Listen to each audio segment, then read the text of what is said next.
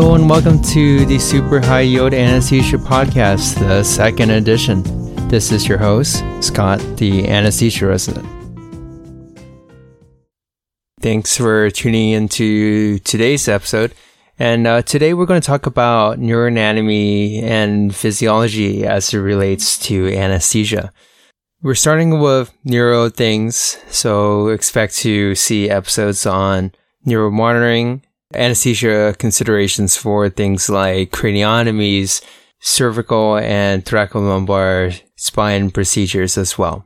All right, with that said, let's give you a quick outline of today's episode. So first, we'll start off with the neuroanatomy, and we'll hit you with some high-yield anatomy facts. Then we'll move on to the neurophysiology. So the topics within this include things like brain metabolic needs, the cerebral blood flow regulation versus flow metabolism coupling and autoregulation. And lastly, we're going to hit on pathophysiology. So we're going to talk about the Monroe-Kelly doctrine, intracranial pressure, the causes of intracranial pressure, and lastly, the clinical presentation of it so you know what to look for. And before we continue on with this episode, I would really appreciate it if you take the time to do a pre-survey before listening to this episode. And the link to that is in the description. And it's only one question, so it's not going to take that much time. And at the end of the episode, I would appreciate it if you take the post-survey. Same question, and I left a field for if you want to leave feedback on ways I can improve the podcast, the episode, that kind of thing. Okay, with that said, let's go ahead and get started. So we're starting off with the neuroanatomy portion. First, we're going to talk about brain compartments. So generally speaking, it's going to be broken up into two compartments, the supratentorium and the infratentorium. So in the supratentorium, it's primarily composed of the cerebral hemispheres as well as the diencephalon, which includes the thalamus as well as the hypothalamus. And regarding the cerebral hemispheres, there are four lobes: frontal, temporal, parietal, as well as occipital. And how you would fact about these, there's the primary somatal sensory and motor cortex adjacent to the central sulcus and the parietal and frontal lobes. All right, so that's the supratentorium. Next, the infratentorium, and this is composed of the brainstem as well as the cerebellum. And the brainstem is broken up into three main parts: the midbrain, pons, and medulla. And as you know, the brainstem is responsible to keeping life functions such as things like respiratory, cardiovascular, senses, and it's the home of a lot of nuclei for the cranial nerves. So specifically, it contains nuclei for cranial nerves 3 through 12. Midbrain primarily controls the autonomic functions, the respiratory, cardiovascular centers of the brain. And it also controls different reflexes, things like the cough and gag reflex as well as the pupillary reflexes. And the last part, the brainstem, it also responsible for consciousness. So this is done through the reticular activating system. Okay, so that's the brain compartments. Other high yield facts, things like blood supply. So the brain receives 70% of its blood supply from the two internal carotids and 30% of it from the two vertebral arteries. So as you can expect, if a patient has stenosis of the internal carotids, it's reducing its major source of blood. Next is the CSF, and the average amount of CSF is about 150 cc's in an adult, and the CSF, it's cerebrospinal fluid, and it's mainly produced in the choroid plexus of the lateral and third ventricles. And as it's produced, it goes through the ventricles and eventually it's reabsorbed in the durovenous sinuses, primarily in the sagittal sinus. And this is done through the arachnoid villi as well as the granulations. But some of it goes through the foramen magnum and it goes into the subarachnoid space as well. So that is why when you do spinals, you're able to withdraw CSF. And the average production of CSF is about 15 to 20 cc's per hour. Okay, and the last part is the spinal cord.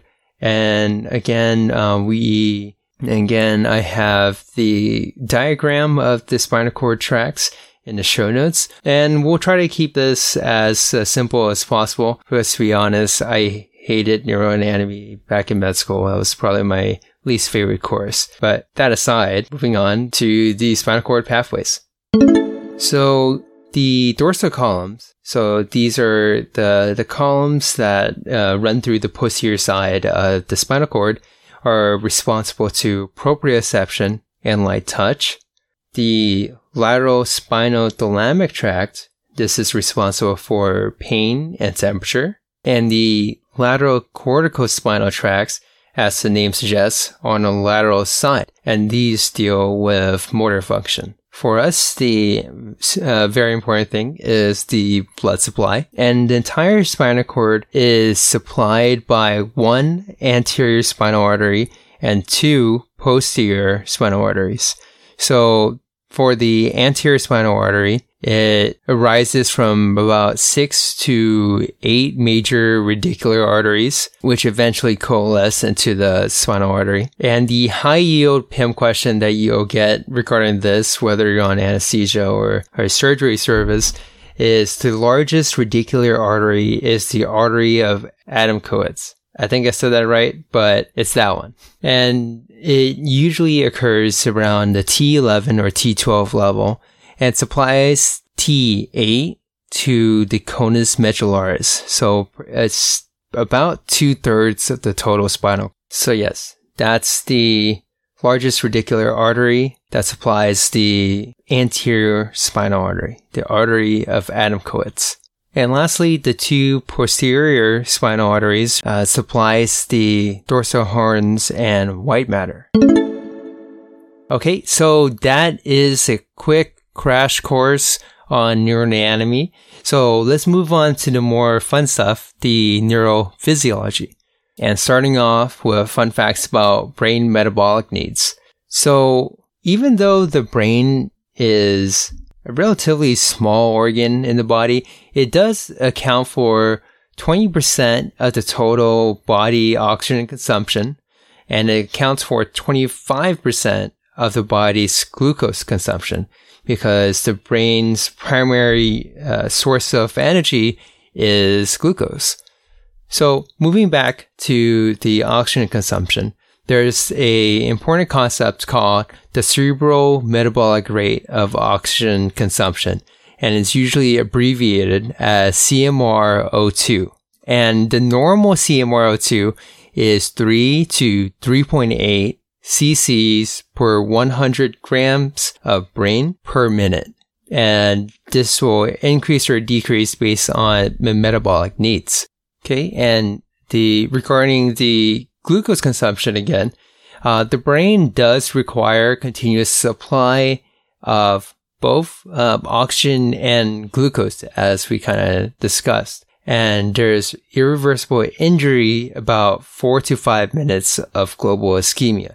So when the brain does not get its oxygen and glucose supply, then you have issues with the ischemia. It's very sensitive to lack of oxygen and glucose, and you want to maintain tight control over these mechanisms. Okay, so that was the basics of brain metabolic needs. Next, we'll move on to perhaps the most important concept of cerebral blood flow regulation via flow metabolism coupling and autoregulation. So, like other organs in the body, the brain undergoes autoregulation.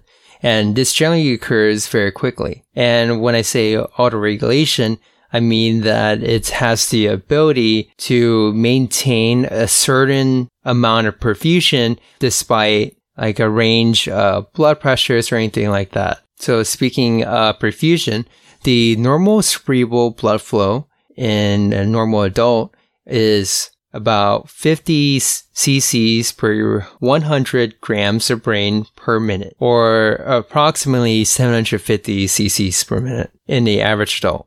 This is actually a pretty significant amount, and it does comprise of 15% of the cardiac output. This is the total cardiac output and 15%, so 1/5. Okay, and there are three main things that affect cerebral autoregulation. And there's a really good graph in the show notes, and of course you can always Google it, that depicts this. But again, those three things are MAP, the mean arterial pressure, PaCO2, as well as the O2. So we'll kind of hit those things one by one. So for the MAP, in the normal person, then this means like no history of hypertension or anything like that. Normal cerebral blood flow is kind of maintained between a blood pressure of 60 to 160 millimeters of mercury. And of course, if the patient does have hypertension, then the parameters kind of changes. And in that case, they'll shift the graph to the right. So then they'll require more blood pressure to maintain the perfusion because that's pretty much where they're chronically at. Okay. So going back to a normal person, if the MAP, the mean arterial pressure, is below 60, as you expect, you're not getting enough pressure to perfuse the brain. So then you have decreased cerebral blood flow. And if you go on the other side, if you go above 160, essentially you blow up the brain, right? So you disrupt the blood-brain barrier and then it just blows up. So basically you want to keep blood pressure between 60 and 160. That's like the Goldilocks zone. And at the beginning of the surgery, usually the surgeons will give you a blood pressure goal or parameters. And if they don't discuss that with you, bring it up. Tell them like, do you guys have any blood pressure goals? And essentially, almost all the time, it's keep them normal intensive. So systolics like 100 to 140. Okay, so that's MAP. Next is the PaCO2. And if you look at the graph of the autoregulation, if the graph for CO2, it pretty much is a sigmoidal curve. So at low levels of CO2, you have decreased cerebral blood flow. And as you build up the amount of PaCO2, it increases the cerebral blood flow. And the linear part of the sigmoidal curve occurs between a PaCO2 of 20 to 80 millimeters of mercury, and you have a linear relationship of increase in cerebral blood flow. And to put it simply, the higher the CO2, the more the cerebral blood flow, and the lower the CO2, the lower the cerebral blood flow. And if you want metrics, so for every change of 1 millimeter mercury of PaCO2, it correlates to a similar change in the cerebral blood flow of 122 cc's per 100 grams of brain per minute. And the cutoff, any PaCO2 less than 20 causes maximal cerebral vasoconstriction. So we'll kind of talk about this when we talk about the episode of craniotomies and whatnot. But this is why for neuro cases, we end up purposely hyperventilating a patient. So in a case where a patient has increased intracranial pressure and we want to control that, one of the things that we could do is to purposely hyperventilate and drive down the PaCO2, which in turn drives down the cerebral blood flow, which finally decreases the intracranial pressure and the intracranial pressure. Okay, so that's PaCO2. And lastly is the O2 tension. So according to Barish, the O2 has minimal effect on cerebral blood flow.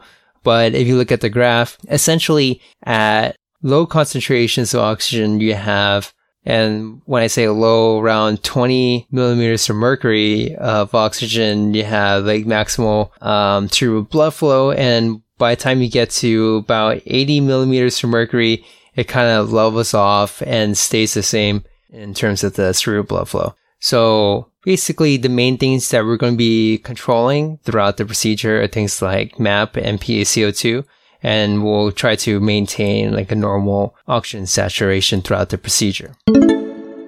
Okay, so the other concept is the cerebral perfusion pressure, or CPP, and this is defined as the MAP minus the intracranial pressure. So the higher the MAP, the larger your cerebral perfusion pressure. And as intracranial pressure increases, it decreases the cerebral perfusion pressure. So we'll kind of touch upon this again in the next section. So before we move on, it's important to note that spinal cord physiology is very similar to the brain. So things like the spinal cord perfusion pressure, or SCPP, is the same thing. So it's equals to the MAP minus the SSSP, which is the subarachnoid space pressure. So all the things that we kind of talked about, the autoregulation and the perfusion pressure, it also applies to the spinal cord. Okay, and the last portion of the physiology section is the effects of anesthetic drugs on cerebral blood flow. So a good amount of our anesthetics, they will decrease the CMRO2, things like propofol, etominate, benzodiazepines, as well as thiopentol. So by decreasing the CMR2, you decrease the cerebral blood flow. Other drugs, things like opioids, appear to have little effect on CMR2, cerebral blood flow, autoregulation, or PaCO2 responsiveness. So that's why using things like fentanyl pushes or remifentanil drip are great for neurosurgery. And a high yield board point is regarding ketamine.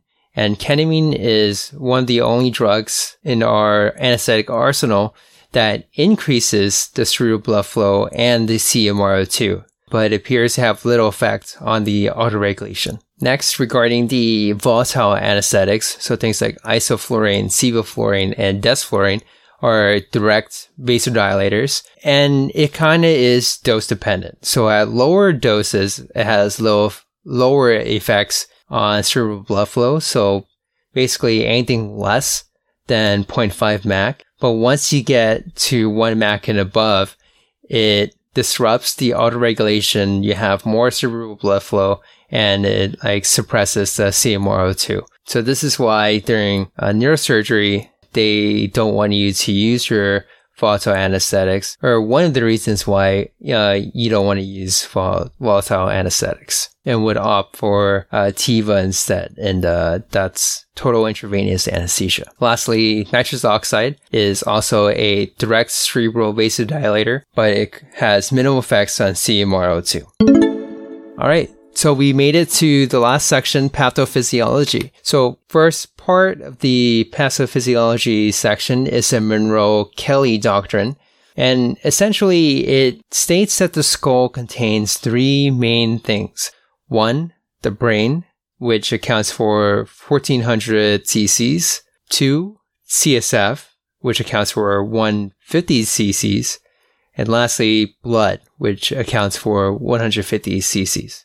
And basically, if there's any increase in volume of one intracranial compartment, it leads to a rise in intracranial pressure unless matched by the equal reduction in the volume of another compartment. So that's why if there's a mass or a big bleed in the brain, you see midline shifts, you have feared complication of brain herniation through the foramen magnum, for example.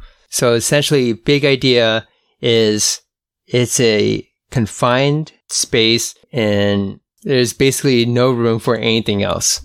Okay, so that's why if there's a brain bleed or like a mass or something, the usual treatment is craniotomy to relieve the pressure in the brain, to kind of restore the balance. Okay, next topic is intracranial pressure. The high yield number to remember for ICP is the normal ICP is 7 to 15 millimeters of mercury. And poor neurologic outcome is associated with prolonged ICP above 20 to 25.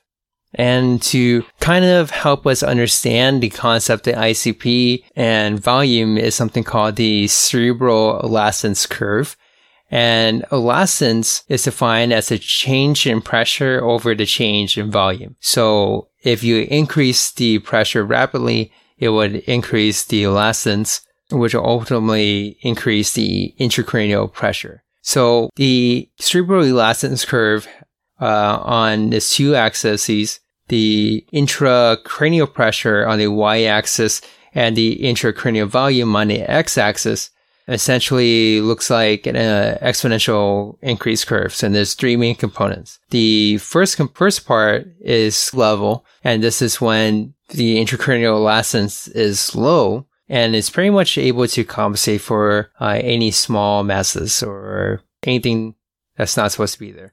Things like non-pathologic states, changes are compensated easily, but as you increase the intracranial pressure, it gets to an elbow part, and this when it starts to not be able to compensate, the elastance increases, and any small increase in volume would rapidly increase the intracranial pressure. So as the mass grows or the blood continues to bleed and pool, it would increase the volume in the brain or in the skull. And then in turn, it rapidly increases the intracranial pressure. And lastly, the third part, there was no real label for this in Bearish, but basically the third part, super elastance, very sensitive to changes in intracranial pressure as intracranial volume increases. So moving on, the most common cause of increased ICP is cerebral edema. And there's actually three types of cerebral edema: cytotoxic, vasogenic, and interstitial. For cytotoxic edema, essentially there's an increase in intracellular water. So this occurs during things like cerebral ischemia, where the ionic pumps fails to work, and then the ions accumulate and water goes into the cells. So that's cytotoxic. Vasogenic is basically when you lose your blood-brain barrier integrity, and then through the holes in the blood-brain barrier, you accumulate extracellular water. And this is common around regions surrounding tumors. And this is why we give Decadron at the beginning of the case for these procedures, as Decadron, it's great at controlling vasogenic edema. And lastly, interstitial edema occurs in patients with hydrocephalus. Basically, if there's like a blockage of CSF drainage, the CSF has to go somewhere. So it goes into the interstitial space and just causes the edema. Okay, so that's intracranial pressure. And we'll next talk about intracranial hypertension. And intracranial hypertension usually occurs to one of two things. Either one, you increase the cerebral blood volume, or two, you have decreased venous drainage or CSF drainage. So factors that increase cerebral blood volume are things that increase the arterial inflow. So things like vasodilatory drugs, hypercapnia, severe hypoxemia, and acidosis. Things that decrease venous drainage or CSF drainage are things like decreased CSF absorption at the arachnoid villi, or perhaps a mass effect from tumors. All right. So that's the main parts of the pathophysiology, and we'll wrap up this episode by quickly talk about the clinical presentation of increased intracranial pressure. So generally, they would present with headache, nausea, vomiting. If you do an eye exam, you'll see papilledema. And in severe cases, you'll have Cushing's triad. So this consists of hypertension, bradycardia, and irregular respiration. And to kind of explain the hypertension, and this was taught to me by my senior resident, Jared, and this occurs when you have, say, a patient with a brain bleed or like a massive tumor. It's a way to compensate for the cerebral perfusion pressure. So remember, cerebral perfusion pressure is defined as MAP minus ICP. So in the case of a tumor or a brain bleed, you're increasing the ICP, right? And if the MAP stays the same, the cerebral perfusion pressure would decrease. So in order to compensate and maintain the same cerebral perfusion pressure, you have to increase the MAP. So that's why a lot of these patients present with hypertension. All right.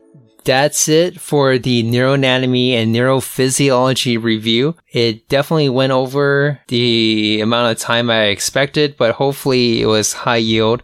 And it's a good primer for the coming episode for anesthesia considerations for craniotomies and spine procedures. And this is a good time to pause the audio and go take the post survey. Again, it's just one question. And there's a section for comments if you would like to give suggestions on improving the podcast. And I'll end this episode by giving you a fun fact. And this is from the National Institute of Environmental Health Sciences, the Kids Environment, Kids Health section. And because I like cats, did you know cats have 32 muscles in each ear? If you didn't, now you do. All right. Thank you for listening to this podcast. If you want to follow me on social media, I set up a Facebook page, Instagram, Twitter for this podcast. So if you follow it, you'll never miss an episode. Okay. Well, with all of that said, this is Scott, the anesthesia resident, and I look forward to seeing you in the next episode.